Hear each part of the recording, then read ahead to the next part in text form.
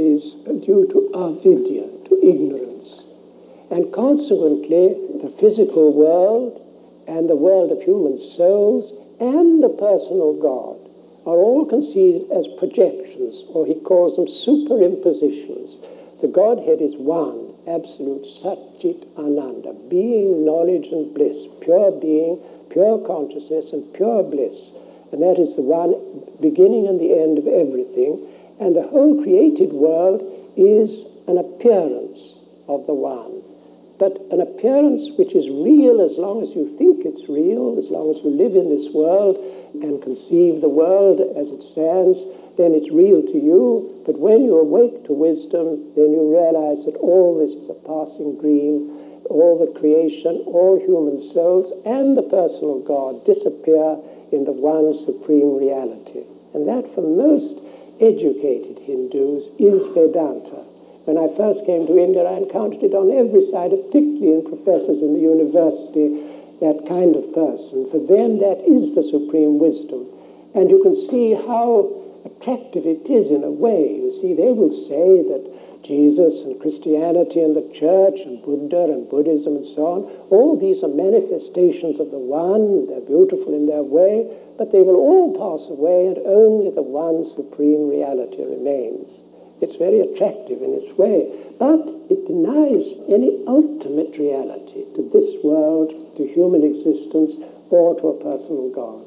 Now, this provoked a great opposition in Vedanta, in India, and nearly all the other doctors of Vedanta, who are nearly all Vaishnavites, Vaishnavas of Vishnu, they uphold the personal God against this interpretation of Shankara. There was a real conflict.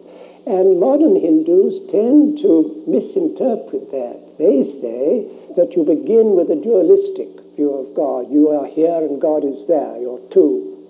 And then when you're a little more depth of understanding, you say that I am related to God, I am a part of God, manifestation of God, but still there is distinction between me and God. But when you reach supreme wisdom, then you realize that you and the personal God are both projections and only the one reality, Satchit Ananda, remains, you see.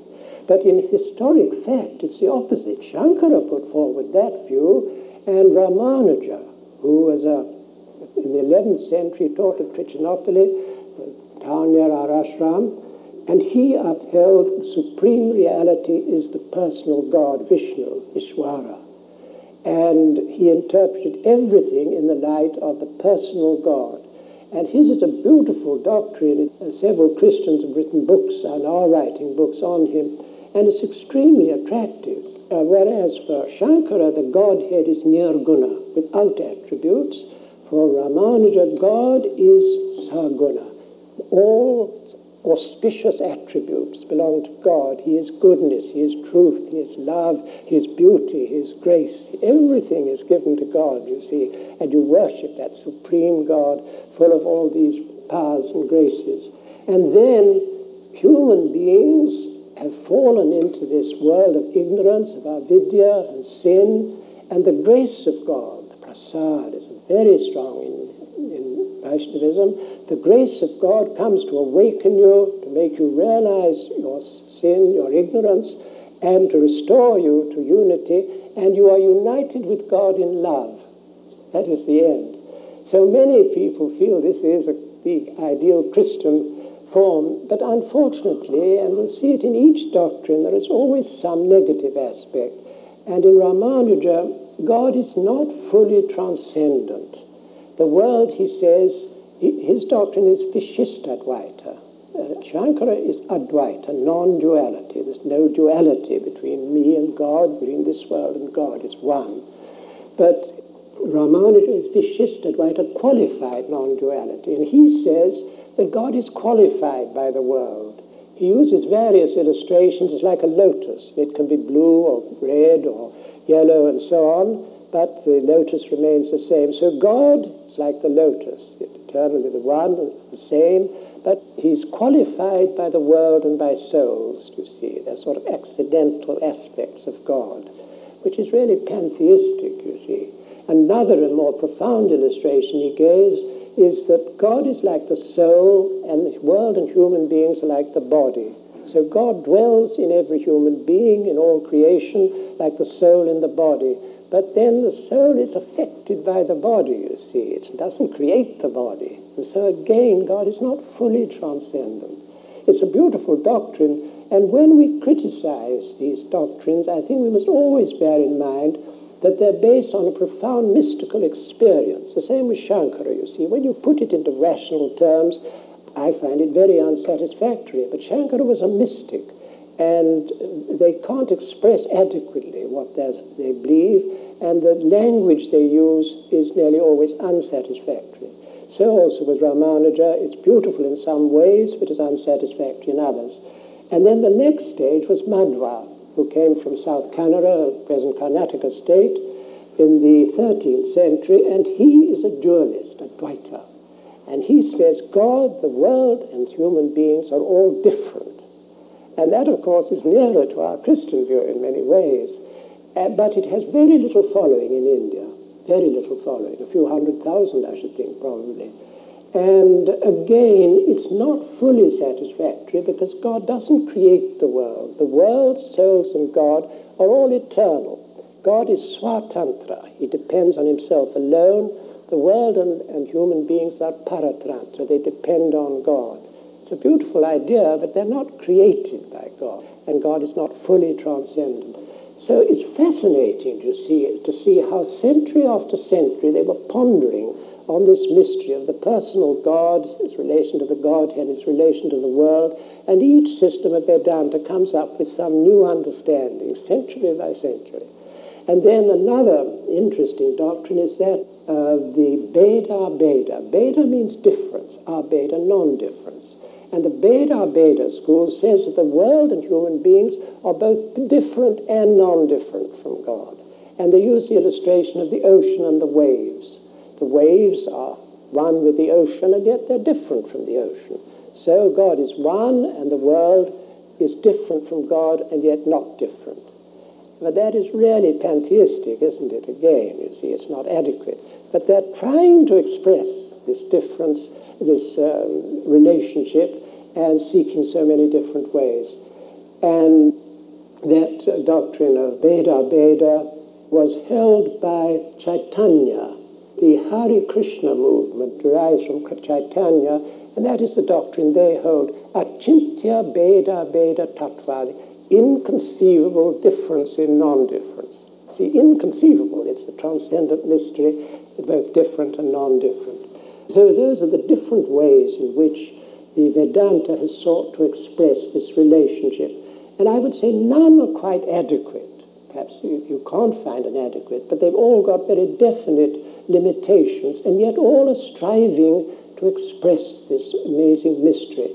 And what is so interesting, you see, is this, that whereas for us, the reality of the world is never questioned. The question is, does God exist? But for the Hindu, it's the exact opposite. That God exists is evident. He is Satchitananda. He is the reality. Does the world exist is the real problem. Do we exist? And nowadays, you see, with the growth of modern physics, we're beginning to wonder about the world, aren't we? You see, as you begin to go down below the atom to the subatomic world, to these electrons, you can't say whether an electron is a particle or a wave, and you can't be certain where it is. They talk about probability movements, don't they? It's only a probability that it'll appear there. So they begin to think more and more the world is unreal.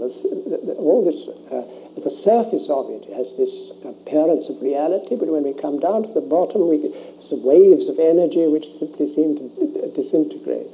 So the reality of the world is beginning to be called in question. But there it is. For the Hindu, God is the one reality, and how to relate human beings and the world to God is the problem. And that is why, India is still permeated by this sense of God. It can be very corrupt in many ways, it doesn't prevent you being a criminal in many ways, but it gives a sense of the sacred. And that is what people find. As soon as you land in Bombay or anywhere, you feel yourself in another world. And whereas in the West, God is being pushed out and you've got to seek him to find him. In India, God pervades everything. He's everywhere. And how to relate the world and things, people, to that God, that is the real problem. So the ordinary Hindu today, I would say, tends to move between the two extremes. The one of Shankara, God alone is real, the world is unreal, and the other, that the world is God. It's a manifestation of God, and every human being, every created thing is God in a particular form.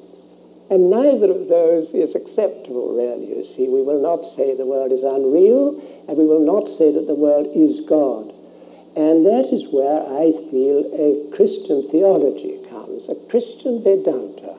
See, starting from the revelation of the Vedas, and then seeing it in the light of Christ and the Christian tradition, we can frame a Vedanta which would avoid those extremes of saying that the world is unreal or that the world is God. And that, I feel, is really a function of an Indian Christian theology, what we're seeking, you see. So now that takes us on to this question, how do we interpret all this in Christian terms? And I find, you see, that the key to Christian theology is the doctrine of the Trinity. And our founder, Father Moshanai, you know, his whole life centered on the Trinity. He once said, one object is Advaita and the Trinity. How to relate Advaita, the Advaitic experience of non-duality. And it's an experience, don't forget. It's not just a theory. It's a theory derived from an experience of non-duality. How to relate that to Trinity. And he meditated constantly on the Trinity. I was told even to the last hours of his life he was reflecting on the Trinity. And to me, more and more, it holds the key to everything. And you see, our doctrine is very profound. We don't say God is a person. God is not a person. God is interpersonal. See, the Godhead is interpersonal relationships. The Godhead is one, Advaita, without duality. There is no duality in God. But within that Godhead, there are distinctions of person. There are relationships of knowledge and of love. And Father Moshanai used to say, you see, the Hindu will say, Advaita is a supreme reality, Trinity, you're coming into formal manifestation. It's a lower stage. But we would say the opposite, that Advaita is true, there is a non-dual Godhead, but within the non-dual Godhead, there are distinctions to see, distinctions of person, which means that within the Godhead there is relationship. And this is profoundly interesting today because more and more Western science sees the whole universe as a web of interdependent relationships. Everything is related to everything else. And I think we see human life more and more. We're not isolated individuals separated from one another. We're all interrelated, members of a whole, members of the one body of Christ, of the whole humanity. So the whole world is this web of relationships, and this stems from the Godhead. Within the Godhead, there is personal relationship. That's very wonderful, really. And what that means is, of course, that in the Godhead there is love. You cannot have love without relationship.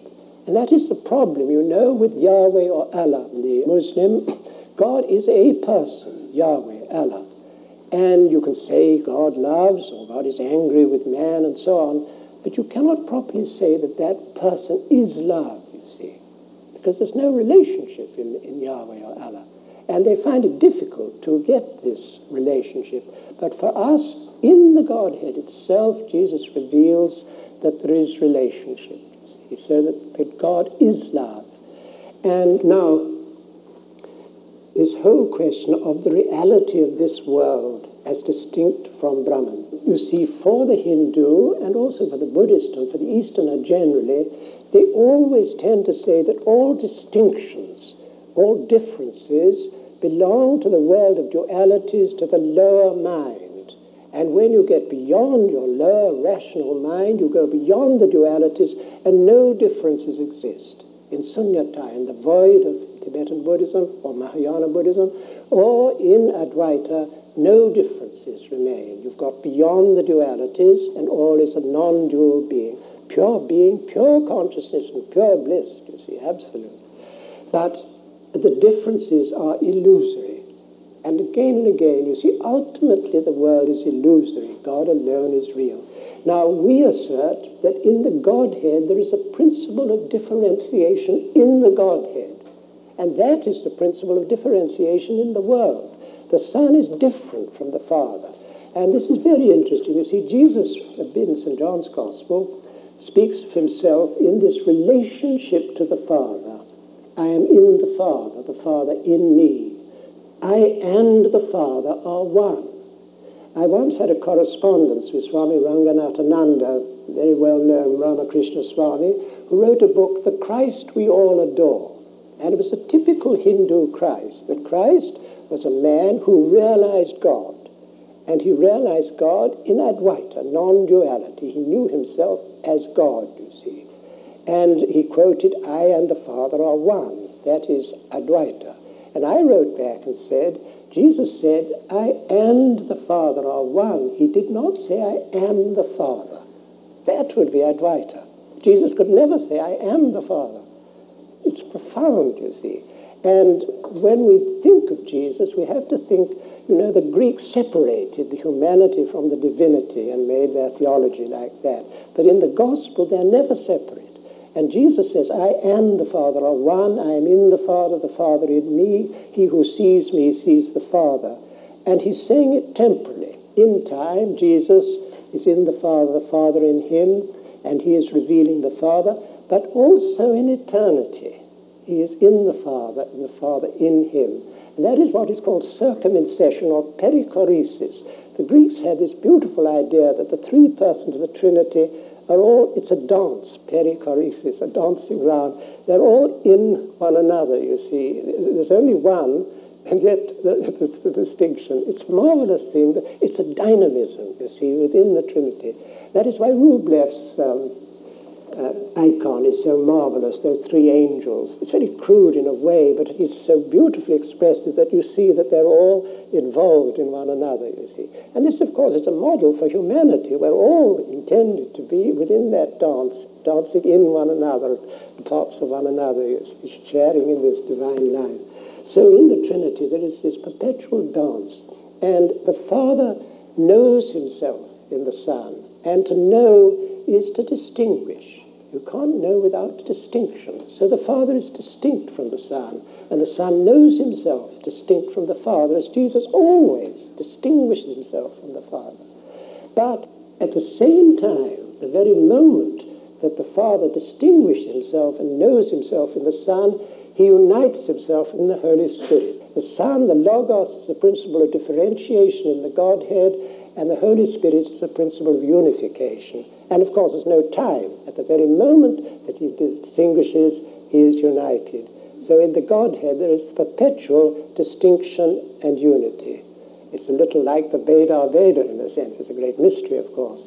But now, you see, this has tremendous repercussions in the world, because what it means is just as the Son comes forth from the Father and differentiates the Son from the Father in the Godhead, so the whole creation comes forth from the Father in the Son, and all the differences in creation derive from the principle of the Godhead. They're not an illusion.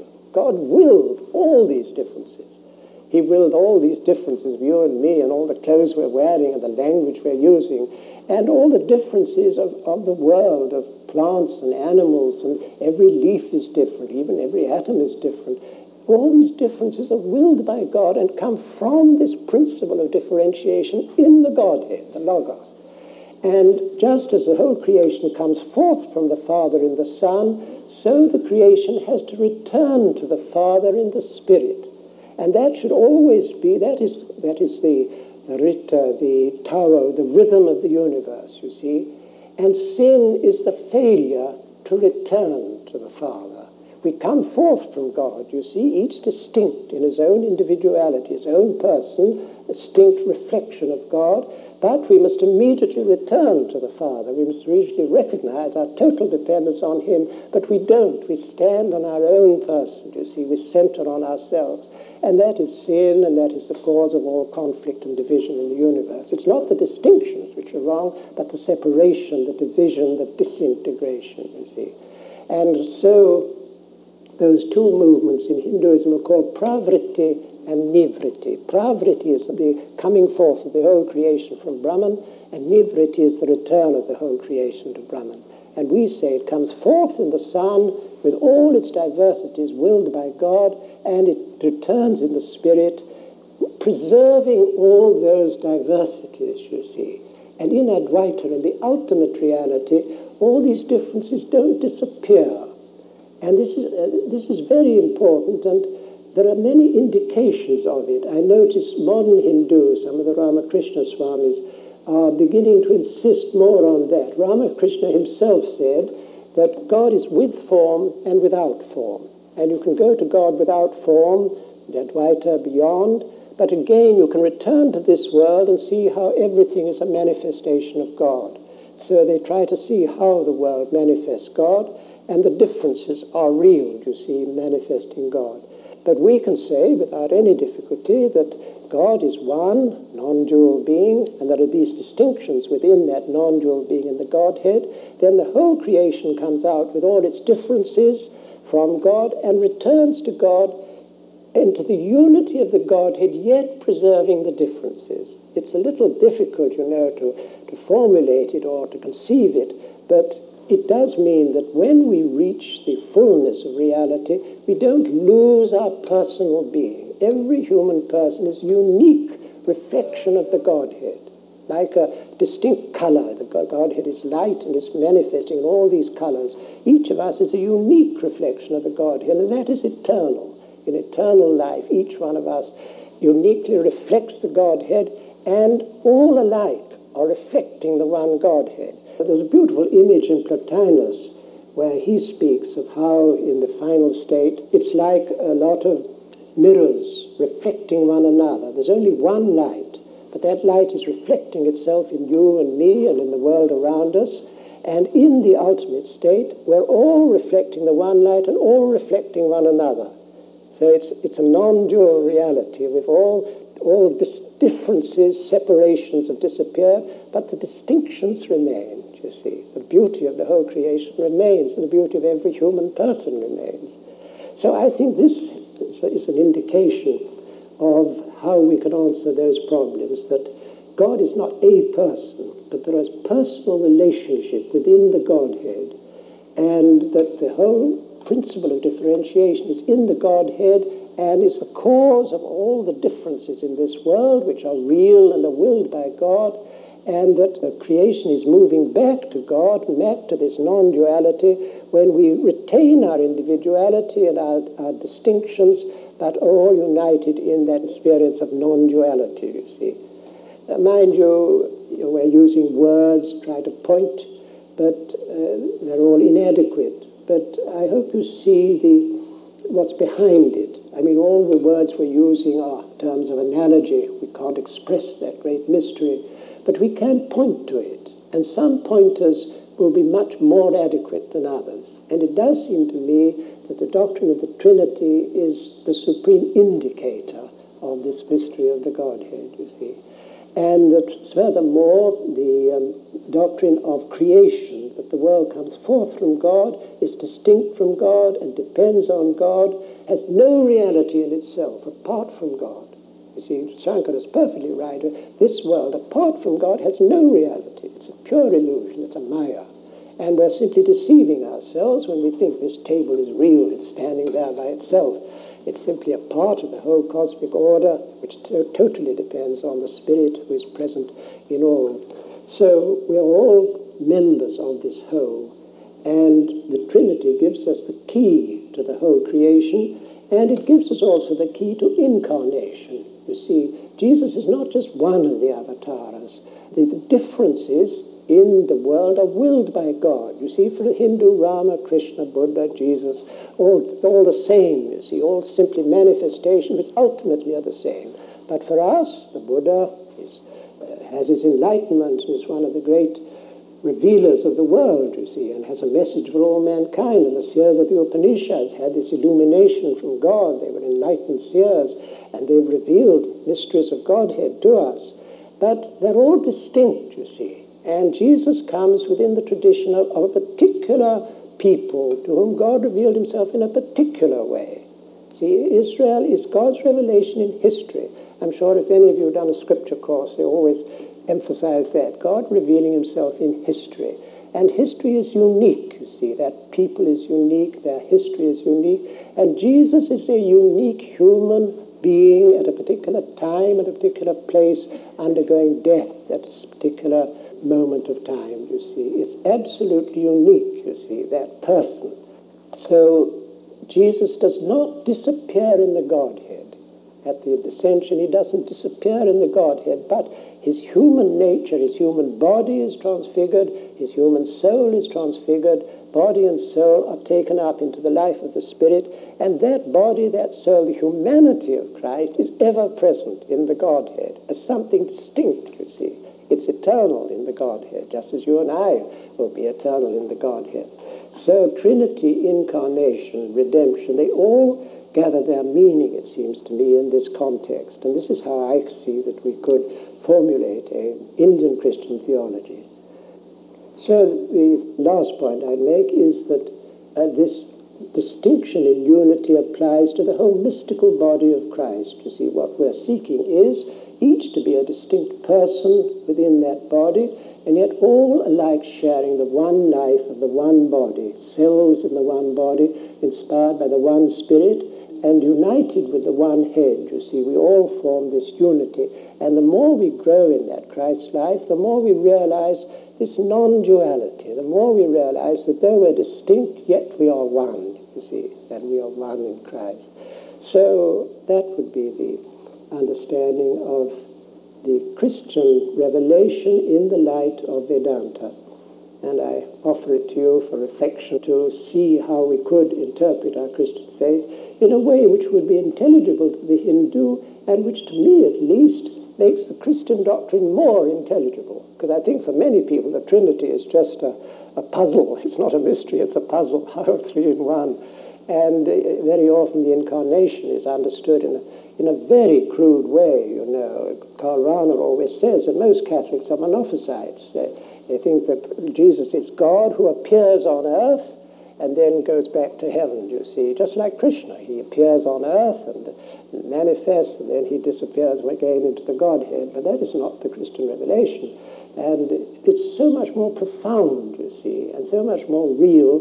And it's God entering into the context of human life, of human history, of our own life, our own history, our own suffering, our own death. God enters into the total human reality and takes that total human reality into his own life, into his own being, knowledge, and bliss. See, we share in that Satchit Ananda. This concludes Father Griffith's third presentation. The fourth, This World and the Absolute Reality, is on the next cassette in numbered order.